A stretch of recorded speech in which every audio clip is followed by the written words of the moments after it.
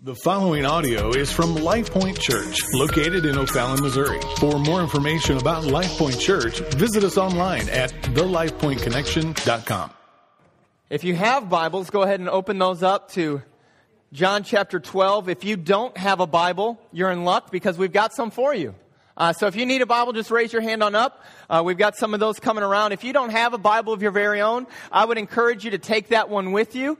That's our gift to you. We'll have that for you. You can take that, share that, do with that as you please. Hopefully read it. The words of life are within it. John chapter 12, go ahead and open up there. Happy Father's Day, by the way. Thank you. Thank you. John chapter 12. You'll probably recognize this if you've been in church a little while as the triumphal entry. And what that means is there's a day that Jesus rides into Jerusalem. He rides in on a donkey or a colt, and the people are waiting for him, and he rides in, and everyone's shouting, "Hosanna, Hosanna, blessed is he." And then he rides in, and then he begins to get ready for the feast. And John chapter 12, verse 20 is where we're going to pick it up. Now, among those who went up to worship him, remember there's crowds and there's people, and among those crowds and among those people who went up to worship him at the feast were some Greeks. So these came to Philip, who was from Bethsaida in Galilee, and asked him, "Sir, we wish to see Jesus." Oh, I pray that is our voice today.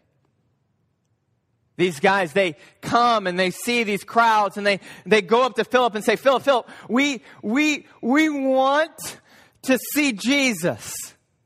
And I would pray that our hearts today would come in here and not just simply do church, but we would come in and say, we want to see Jesus. And so these guys, they want to see Jesus. They say, we wish to see Jesus. And so verse 22, Philip went and told Andrew, and Andrew and Philip went and told Jesus. And Jesus answered them. Look at how he answered them. He says, "The hour has come for the Son of Man to be glorified.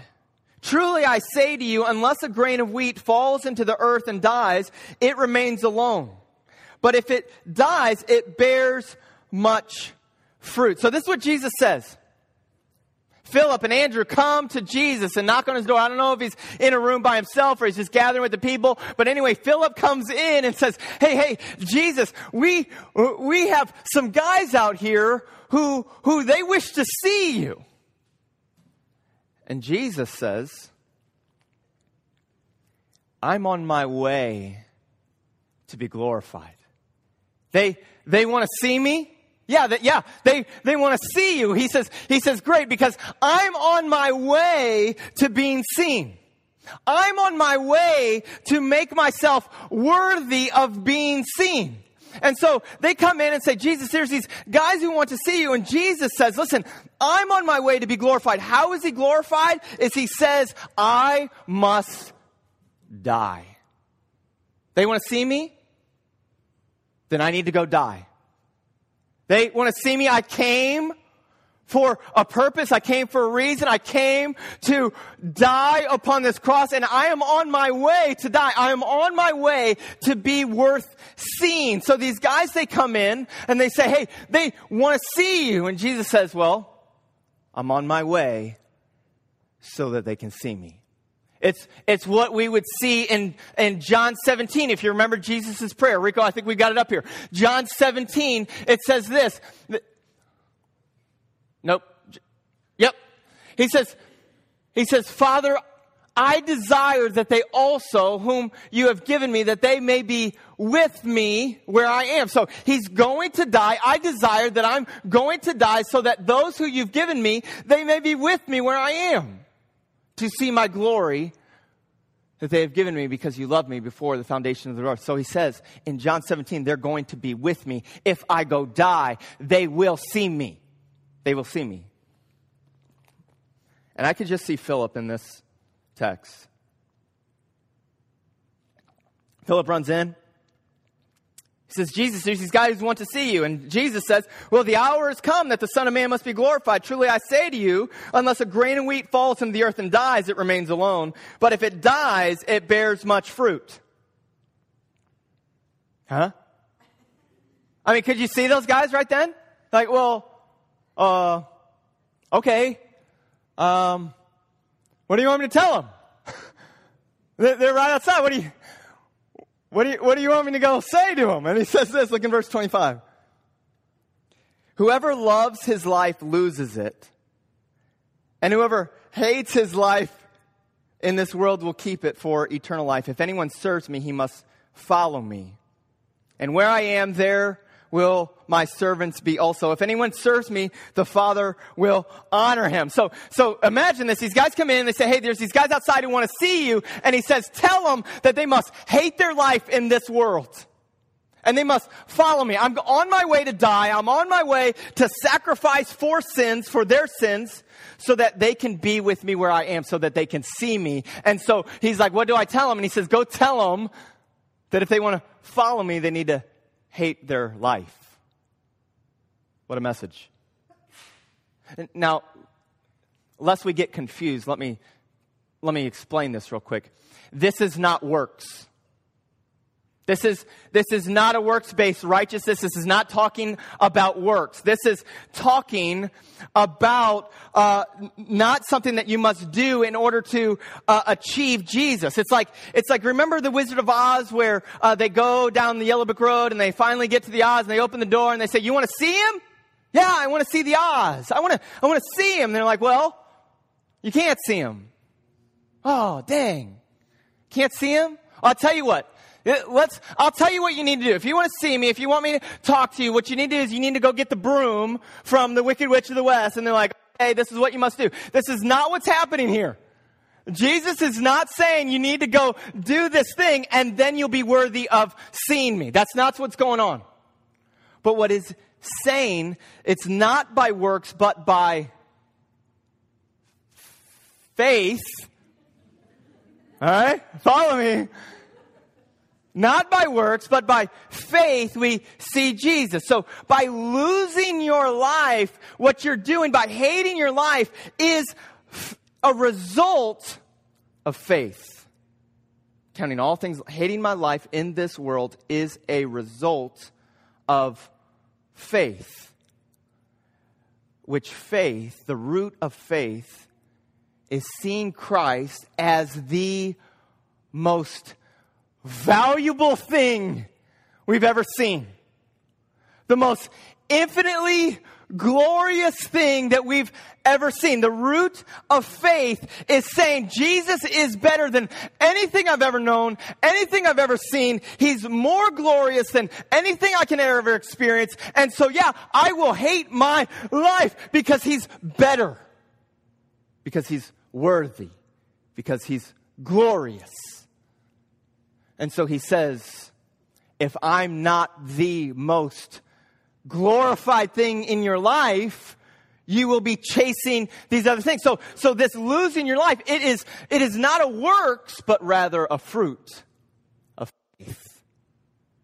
It's why he says you'll hate your father, hate your mother, even your own siblings. You know the text that we all hate, right? You'll deny them. Why would I deny them? He's not calling us. He's saying, I'm better than them. I'm more glorious than them. All right, so let's talk about faith real quick. Romans 10:17, it says, faith comes by hearing. And hearing the word of God. Hebrews 1, it says faith is this hope in the things that we do not see. Right? So we don't see, we don't hear. We hear the word. We hear by faith. We hear by faith. And then we see, we hope for things. That's how faith comes. We don't see it, but we hope for it. And so, Matthew 13:13, shoot that one up there. He says, this is why I speak to them in parables, because seeing, they do not see. And hearing, they do not hear. Nor do they understand. Indeed, in their case, the prophecy of Isaiah is fulfilled. And it says, you will indeed hear, but never understand. You will indeed see but never perceive. For the people's hearts have grown dull. With their eyes, with their ears they can barely hear, and with their eyes they have closed. Lest they should see with their eyes, and hear with their ears, and understand with their heart, and turn, and I would heal them. And so there's a type of seeing that we see with our physical eyes. There's a type of hearing that we hear with our physical ears. There's a seeing with my eyes. There's a hearing with my ears. But there must be another type of seeing. There must be another type of hearing. So faith comes by seeing, but it doesn't come by seeing with these. It comes by hearing with these. There must be another type. So what's the other type? What's the other kind of seeing? What's the other kind of hearing? Well, Ephesians 1:16. It's going to help us out. I think we got it. This is Paul's prayer. He says, I do not cease to give thanks for you, remembering you in my prayers, that God of our Lord Jesus Christ, the Father of glory, may give you the spirit of wisdom and of revelation in the knowledge of him, having the eyes of your, what's the word? Heart. So now it's not just a physical seeing with our eyes or a hearing with our ears, but now it's a hearing with hearts, our eyes of our hearts, so that we would know the wisdom and the revelation and the knowledge of him. So faith, it comes by God opening the eyes of our hearts, just like we just sang. That's where we get that. We want our eyes of our hearts to be seen, not just with these, but with these. But not only is it important that we understand that we see with our hearts, but it's also important, what is it that we see with our hearts? Keep reading. Next verse. Having the eyes of your hearts enlightened, that you may know what is the hope to which he has called you. What are the riches of his glorious inheritance in the saints? And what is the immeasurable greatness of his power toward us who believe, according to the working of his great might that he worked in Christ, that when he raised him from the dead and seated him at the right hand of the heavenly places, far above all rule, all authority, all power, all dominion, and above every name that is named, not only in this age, but in the one to come. So by faith, we see with our hearts. But what is it that we see with our hearts? We see that God is more rich than anything.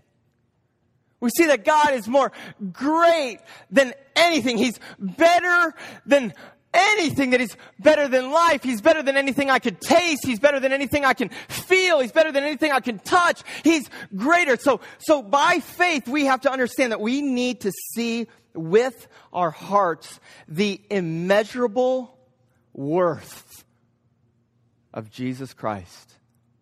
And so there is a spiritual seeing, and there is a spiritual receiving, but receiving Christ as the most glorified.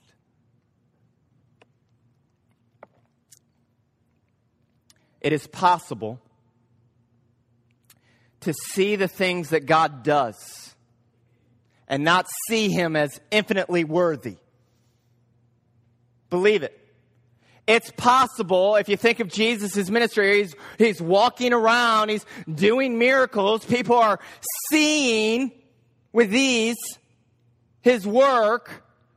It's possible to see him, but not see him as infinitely worthy. So faith must be at the foundation of faith must be the seeing Christ as infinitely glorified, infinitely worthy. Hebrews 6, it says rain falls on all the land. Everyone would say that rain comes from God. No one would argue that. But the rain fell on all the land, but some of the land produced thorns and thistles, and some produced fruit. And so it's possible to see God with your eyes. It's possible to see what he's doing in her, or what he's doing in him, or what he's doing here, and what he's doing in this place, but never to see him receive him in your hearts and see him as the most valuable thing. Let me show you an example of this. John 18. Go ahead and turn your Bibles there. I think I have the page number up there for you who have one of our Bibles.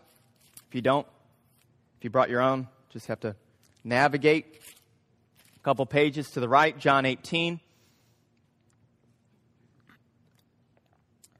Verse 33. It's a phenomenal text between Jesus and Pilate. Jesus is brought before the religious leaders. He's beaten up pretty badly. Right? He's whipped. He's marred. He's there, and they bring him before Pilate. Verse 33, so Pilate entered his headquarters again and called Jesus and said to him, "Are you the king of the Jews?" Jesus answered, "Do you say this of your own accord, or did others say this to you about me?" Pilate answered, "Am I a Jew? I mean, what do you think I am? I don't look like a Jew. Am I a Jew? No. Your own nation, your own chief priests, your own people have delivered you over to me. What have you done?" Jesus answered, "My kingdom is not of this world. If my kingdom were of this world, my servants would have been fighting that I might not be delivered over to the Jews, but my kingdom is not of this world." And then so Pilate said to him, "So you are a king?" Jesus answered, "You say that I am a king. For this purpose I was born, and for this purpose I came into the world." Now, there's a lot of debate and there's a lot of controversy about what Jesus was doing. All right? What is Jesus doing here? What is Jesus accomplishing? What's Jesus all about? What did Jesus do? All right? Let me just clarify some things for you. We're going to hear it from his mouth right here. This is why I was born. This is why I came. Listen to what he says. "For this purpose I was born. For this purpose I came into the world, to bear witness to the truth."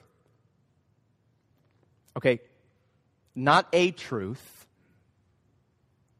Not a series of truths, plural.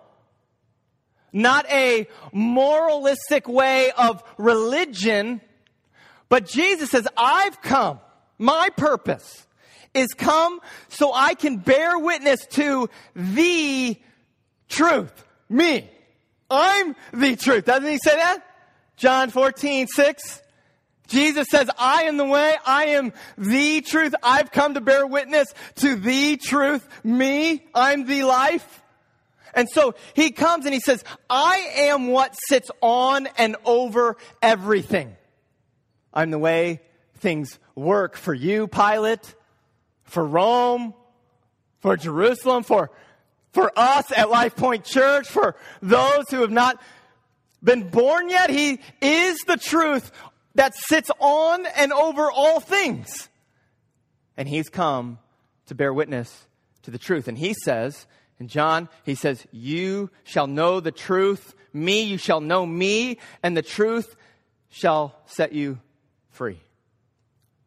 And so I would challenge you today that saving faith, the deepest root of gospel-centered faith, is not seen with these, because Pilate obviously is seeing Jesus, but seen with this, that he is the gospel.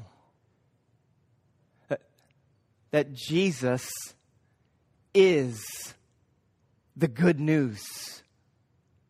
Jesus is what we must behold. He is what we must receive. We must see him as infinitely valuable. So by beholding Christ as ultimate, by holding Christ as most glorious, by holding Christ as the most valuable thing, we behold him, and through beholding him, that is the root of faith that everything else pours out of. Look in 2 Corinthians 3. I've got it up here. He's talking about the Jews not seeing that the Bible points to Jesus. He says, but their minds were hardened. for this day when they read the Old Covenant, that same veil remains unlifted. Because only through Christ is it taken away. And we have pleaded that today this veil is taken away, that Christ would remove this veil. He says, yes, to this day, whenever Moses is read, a veil lies over their what? Their hearts. And so if you think of a veil, when I think of a veil, I don't know how you think of a veil, but when I think of a veil, I think of something that covers the face. Yeah?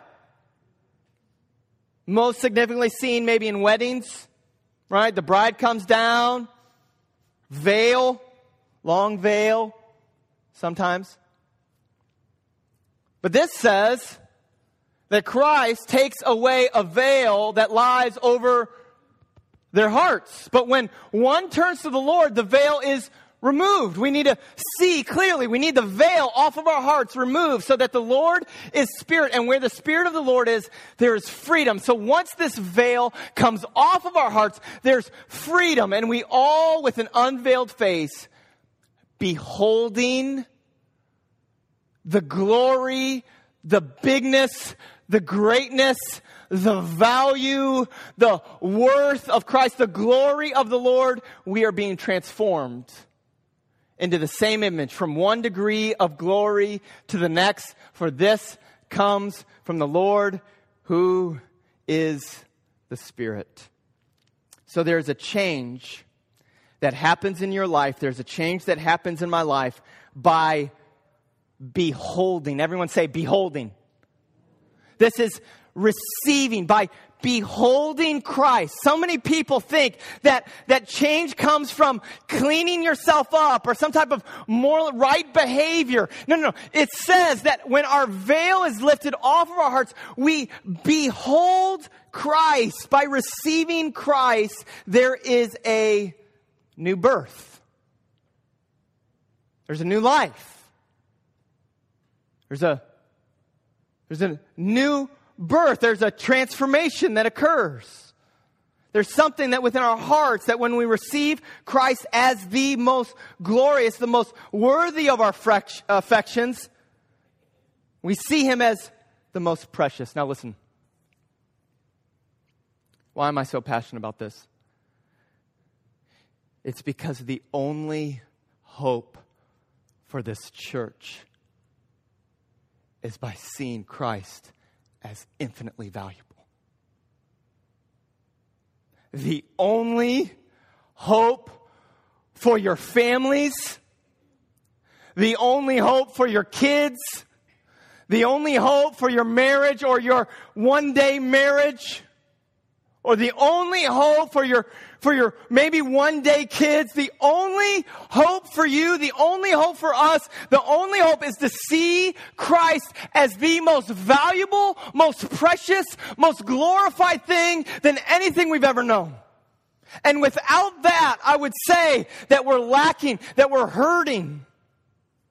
Beholding Jesus, seeing Jesus, we must grab hold and receive and see Jesus with our hearts.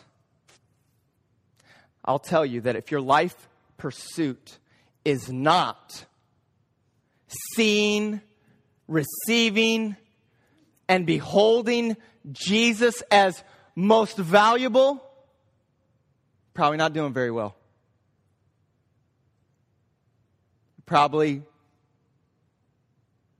not making much progress. If you don't see Jesus as the most glorious thing, you're probably in here playing church, being entertained.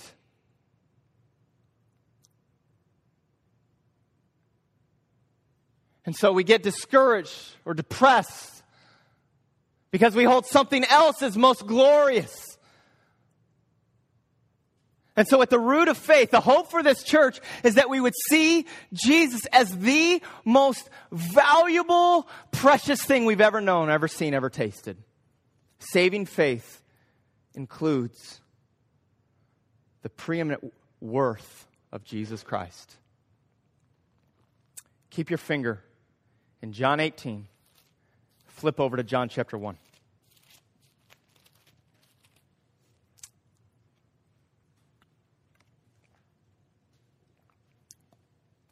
The heart of faith is receiving. Jesus is the most glorious. John chapter 1 and verse 9. He talks about the true light. If you read verses 1 through 4, he says that Jesus was in the beginning, and in him was life, and the life was the light of men, and the light shines out of darkness. And then he begins to go in, and he says, the true light, which is Jesus, verse 9, which enlightens everyone, was coming into the world. Remember, he said, for this reason I've come. For this reason I've come into the world. He says, the true light, which enlightens everyone, comes into the world. He was in the world, and the world was made through him, yet the world did not know him. And so the world sees him, the world recognizes him, but they didn't know him. He came to his own, and his own people did not receive him.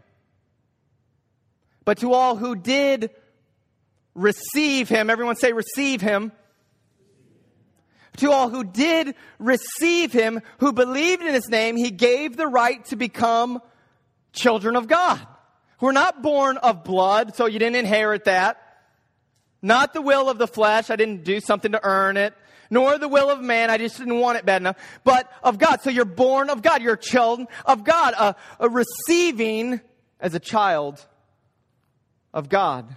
And so faith in that the light that shines in enlightens all men, the light was coming into the world by becoming the most glorious, perfected, infinite thing that our lives have ever known. He comes into the world, and by faith we receive him for the means of salvation.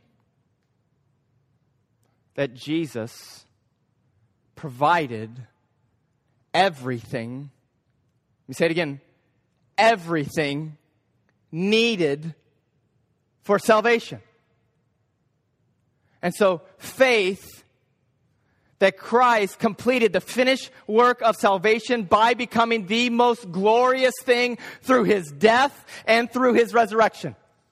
Through his death on the cross, he becomes the most glorious. By raising to life, he becomes the most glorious, more infinitely worth seeing. Keep going, verse 16. And from his fullness, from the fullness of Christ, we have all received. So there's receiving again. What have we received? Grace upon grace. For the law was given through Moses, but grace and truth came through Jesus Christ. No one has ever seen God, the only God, who is at the Father's side. He has made him known. And so through grace, follow me, through grace, upon grace, upon grace, upon grace, he's made him known. It's by grace that the wrath of God toward my sin is removed.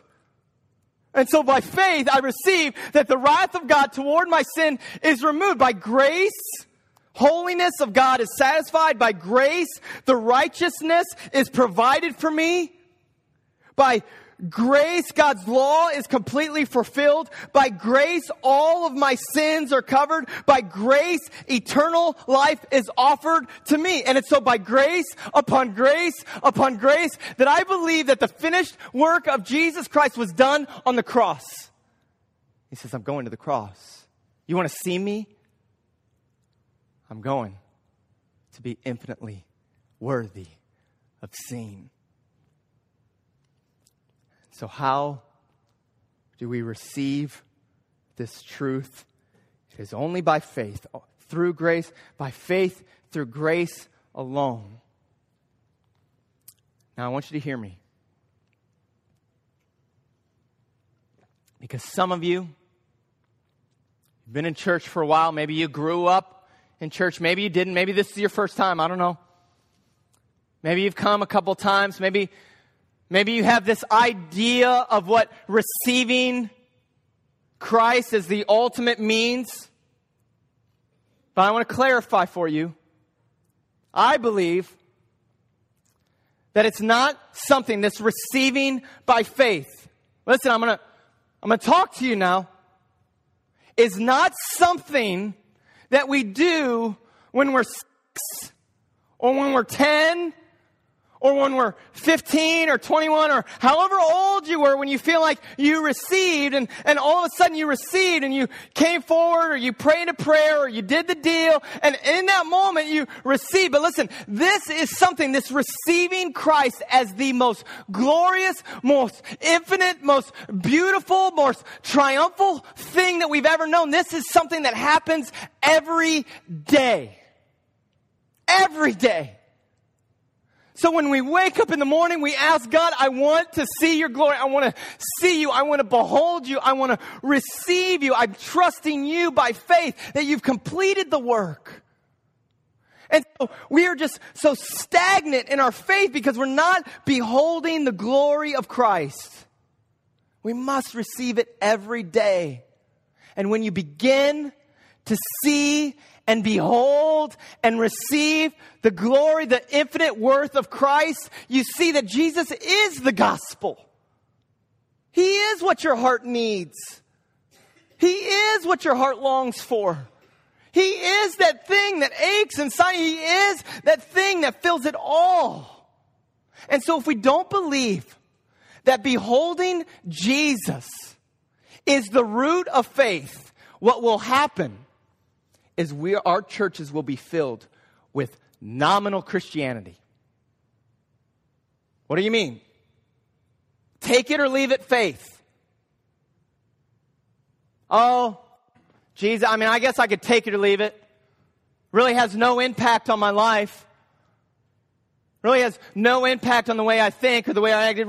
I could take it or leave it. And so if we don't understand that Christ is the most valuable thing, then we will have take it or leave it faith.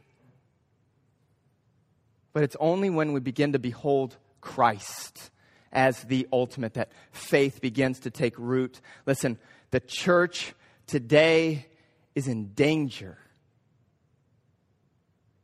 because we don't hold Jesus as the center of the gospel. We don't hold Jesus as the center of the good news. We don't see Jesus as infinitely valuable, as infinitely precious, who's better than everything. We see something else as most valuable and think Jesus can get us there.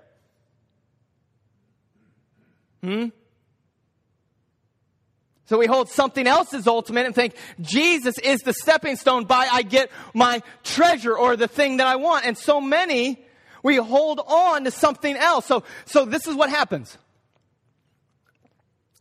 We receive Jesus as forgiver because nobody wants to feel guilty. Who likes feeling guilty? I don't like feeling guilty. So we receive Jesus as forgiver, yet it's not any love for Jesus. There's no love for Christ there. I just don't want to be guilty. And so I receive Jesus as forgiver. We receive Jesus as rescuer because nobody wants to perish. Not because I love Jesus, just because I don't want to burn or don't want to go there. I don't want to perish. So I'll receive Jesus as rescuer, or we receive Jesus as healer because, well, nobody likes to be sick. Nobody wants disease, so I'll receive Jesus as healer, and that's what I want. So I want healing, so I guess if Jesus can get me there, that's what I'll take. So we receive Jesus as protector because we all like to feel safe. We receive Jesus as provider or prosperity giver because we like to be wealthy. We like to be taken care of. You see the disconnect? And so we'll receive Jesus because we actually hold something else as ultimate and think Jesus can get there. I don't want to feel guilty. Can Jesus get me that? Yeah, then I'm in. I'll take it. I'll do that. Just tell me what I need to do. I don't want to feel guilty, so I'll go there. Just tell me what you need to, I need to pray? Okay. Tell me what to pray. Prayer, done. Okay. Am I good? Tell me what I need to do. Do I need to get wet? That's kind of embarrassing. I'm in front of all these people. I need to go under the thing. And I guess I'll do that if that's what it takes, right? And so we don't receive Jesus as ultimate. And I'll tell you today that at the foundation of faith is receiving Jesus as preeminent, as glorious, as more worthy than anything I've ever tasted or seen. We don't see Jesus as the gospel. We don't behold him. We don't chase him. We don't long for him. We don't say, Jesus, I want to see you. I want to taste you. I want to see you with my heart. Because we're so busy, driven by power and money and fame and knowledge and comfort and safety. And so we don't receive him as infinitely valuable. The Bible would say that the root of faith is seeing Jesus as glorious. Why don't we? Why don't we receive Jesus as most glorious? I'll tell you why I think why. I got a face mic, so might as well. It's because we like to receive Christ in such a way that it requires no change in my nature. We don't like to change my nature. We like to receive Christ in such a way that doesn't require anyone to be born again. And so we like the gospel that says you can chase everything that you've always chased. You can do everything that you've always done. You can love the things. Just simply say, I believe. And everybody wants to be guilt-free, disease-free, safe, wealthy. Jesus can get me that, then I'll take it. So I'm here to tell you that to receive Jesus, to embrace Jesus, must be your supreme treasure. And when he is your supreme glorified treasure, there will be a new nature. We need a new nature. Huh? Because the Bible's very clear that we're born with a sinful nature. And so in order to see Christ as ultimate, I need a new nature. I have a sin nature. Do you know what sin is? It's desiring and loving anything above Christ. Simple put. Family. Desire family above that. You're not seeing him as infinitely valuable. Money, fame, ministry. Being up here on stage, I see this as valuable. It's not more glorious than him. And so, everyone wants to be these, but we must need a new nature, because John 3, there's a man who comes to Jesus in the middle of the night and says, what must I do to be saved? You need to be born again. Huh? How am I going to do that? Enter into my mom's womb again. She's going to give birth to me again. I'm kind of big. What do you mean? No, you need a new life, man. You need a new nature. Because before, your nature was to love everything else but me, Jesus says. Your nature before was to love the world above me. But the new nature comes by beholding and by receiving him into our hearts. And he becomes the most valuable thing we've ever known. If we don't understand, listen, if we don't understand that saving faith is seeing Christ as infinitely valuable, then the church will be full of non-born again people that are here for the quick payoff and not the king.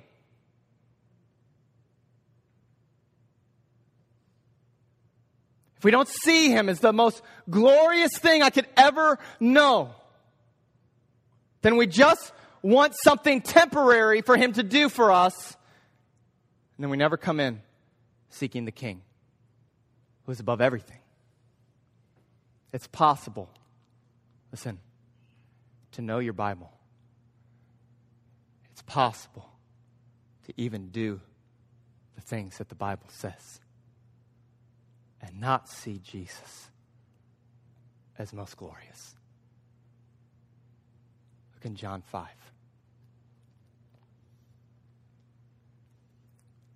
The Father who sent me has himself bore witness about me. He's talking to the Jews. He's talking to the religious leaders of the day. His voice you've never heard. He's talking to the church dudes. You've never heard his voice.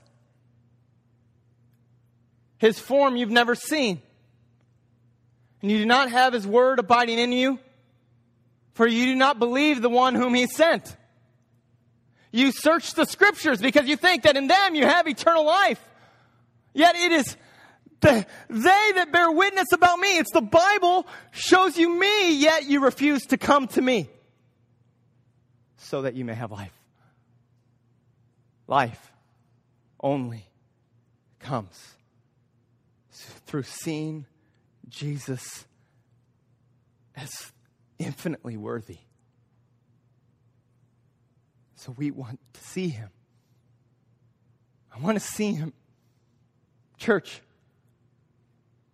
I want to behold him. 2 Corinthians 4. Look at this. And even if our gospel is veiled, where is it veiled over? The hearts. Even if our gospel is veiled, it's veils to those who are perishing. In their case, the God of this world has blinded their minds of the unbelievers to keep them from seeing the light of the gospel, which is the glory of Christ, to see the worth of Christ, the glory and the fame and the renown of Christ. So the light of the gospel in my heart is seeing Christ as most glorified, who is the image of God. For what we proclaim is not ourselves, but Jesus Christ as Lord. With ourselves as your servant for Jesus' sake. For God said, let light shine out of the darkness, has shone into our hearts to give light of the knowledge of the glory, the infinite worth of God in the face of Jesus Christ. And so, if you've ever talked to somebody who's had this beholding, this receiving experience, you'll see this transformation in them. Anyone who knew me when I was a young man, I guess I still am a young man, but when I was really young, it's like this thing, this happened. I behold, I received, I found, he found me, I received this. And so he shined this light into my heart, and now I'll never be the same because I see him as greater than anything. What is the world going to do to me? Nothing. They can't do nothing. He's greater than my job. He's greater than my career. He's greater than my family. He's greater than my kids. I love my kids. He's greater than my wife. Baby, I love you, but he's better. So if someone gets sick, it's going to tear me up. Oh, it's going to tear me up, but he's better. Maybe I won't ever have to go through that.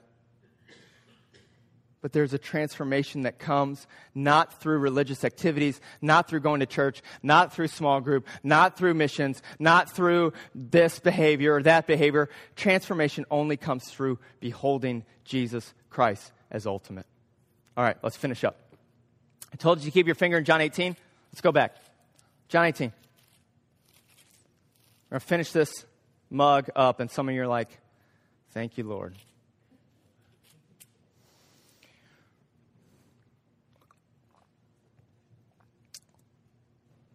The talk that Jesus and Pilate are having.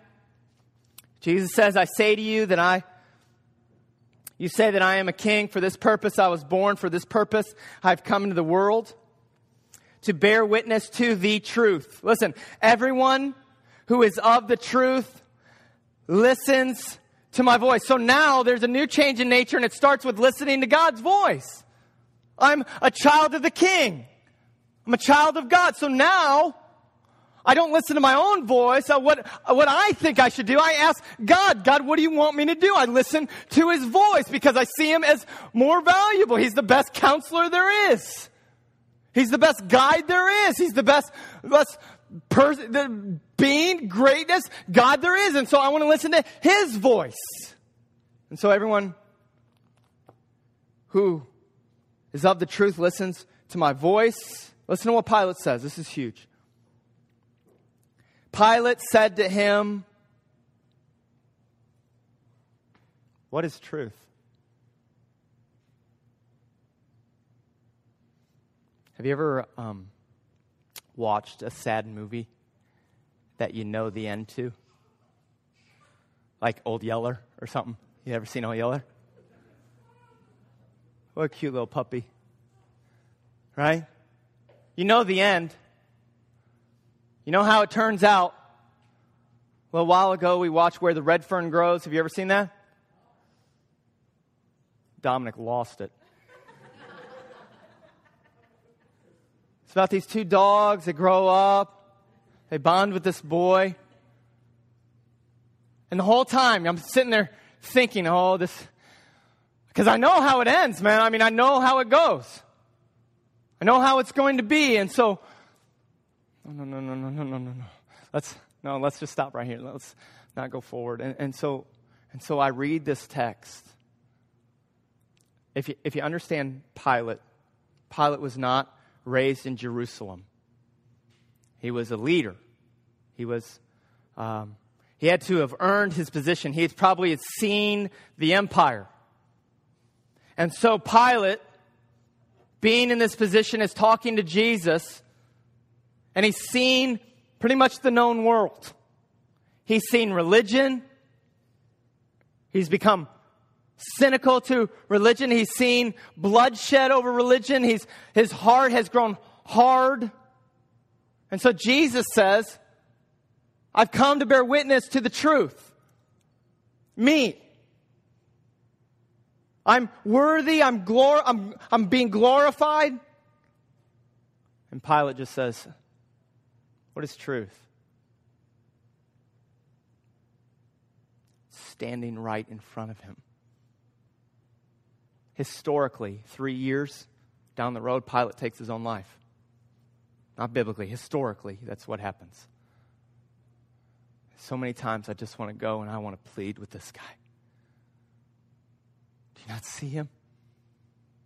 Because you're seeing him right here, but you're not seeing him. So I want to plead because I have to believe, listen here today, there's got to be some cynics in here. There's got to be some people in here who think, oh, truth? Oh, you mean religion? Oh, I've seen religion. Oh, I've seen church. Okay, I know what you're talking about. You're talking about these rules and regulations and these things that wars come out of. Oh, you're talking religion. And he says, what is truth? Yet it's standing right before him and he wants to receive him. He's like, do you not see him? And so the veil remains on those who are perishing. Listen, I get it. I get cynicism. I get how easy it can be to miss it. But I'm here to tell you that through faith, hope can be had. Through faith, truth can be found. Like through faith, he can become your most precious, most prized, most beautiful. By faith, he will unveil our hearts so that today, tomorrow, and forever we would see him as the most precious, treasured of all. So today we ask the Holy Spirit to receive this truth in the gospel-centered life that we would receive by faith, that we would see with our hearts that he's more valuable, more precious, more beautiful, more satisfying than anything in the universe. Because it will absolutely set you free.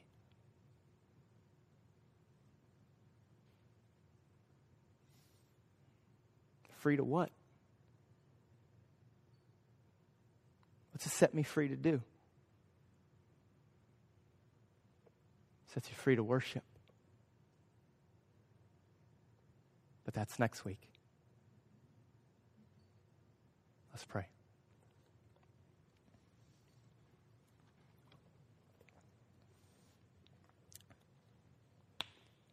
Jesus, I know this text has challenged the life of me this week, and so I would presume that I would ask that your Holy Spirit would begin to challenge us. That today we would ask and plead with you if there's anything in our lives that we've placed above you. Or maybe we received you for some sort of payoff. But Jesus, today I would ask that you would open the eyes of our hearts,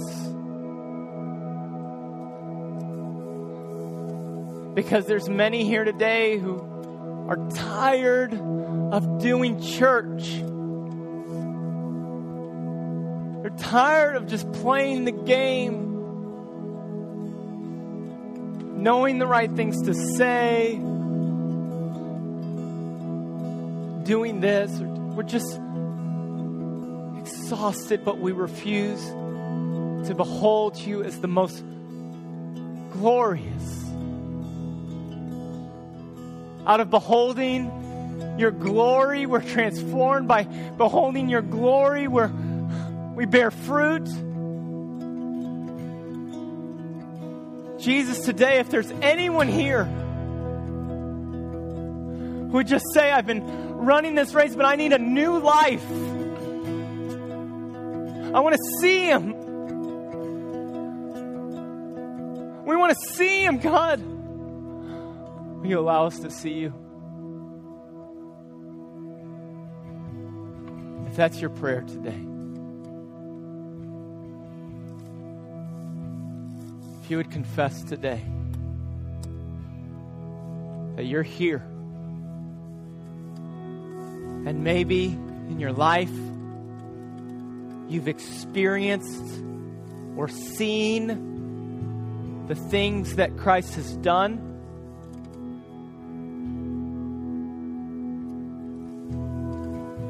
but today you want to behold him, you want a new life, you want to see him for most glorious. If you've never done that, I just want to pray for you. If you're here today and you've never received Christ as the most valuable treasure and you want to do that, you want to make your prayer known and say, I want God to open my heart so that I would see him. If you're here today and you need that or you want that, will you raise your hand up and just put it right back down? I'm not going to call you forward. I just want to pray for you. Is there anyone? Okay.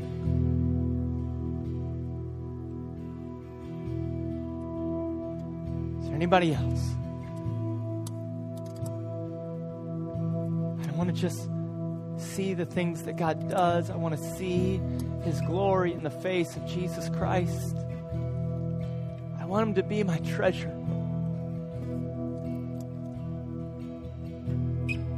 Maybe you're here today and it's been a while since you've asked Jesus to be your treasure, your most glorious, your infinite value. And today you would just need to cry out to God. I would say, don't forsake this time. Don't neglect this time right now. Don't just look to the end of service to get out of here and go about your business, but will you pray that God would open your heart again, that today you can receive him again and again? Jesus, we know that the only hope for this church is beholding you. and seeing you with our hearts. So stand, sing, kneel, pray, raise your hands, shout to him, whatever you need to do. But ask him as a church body today that he would open our hearts to see him. High and lifted up, because he is worthy of all praise. Amen.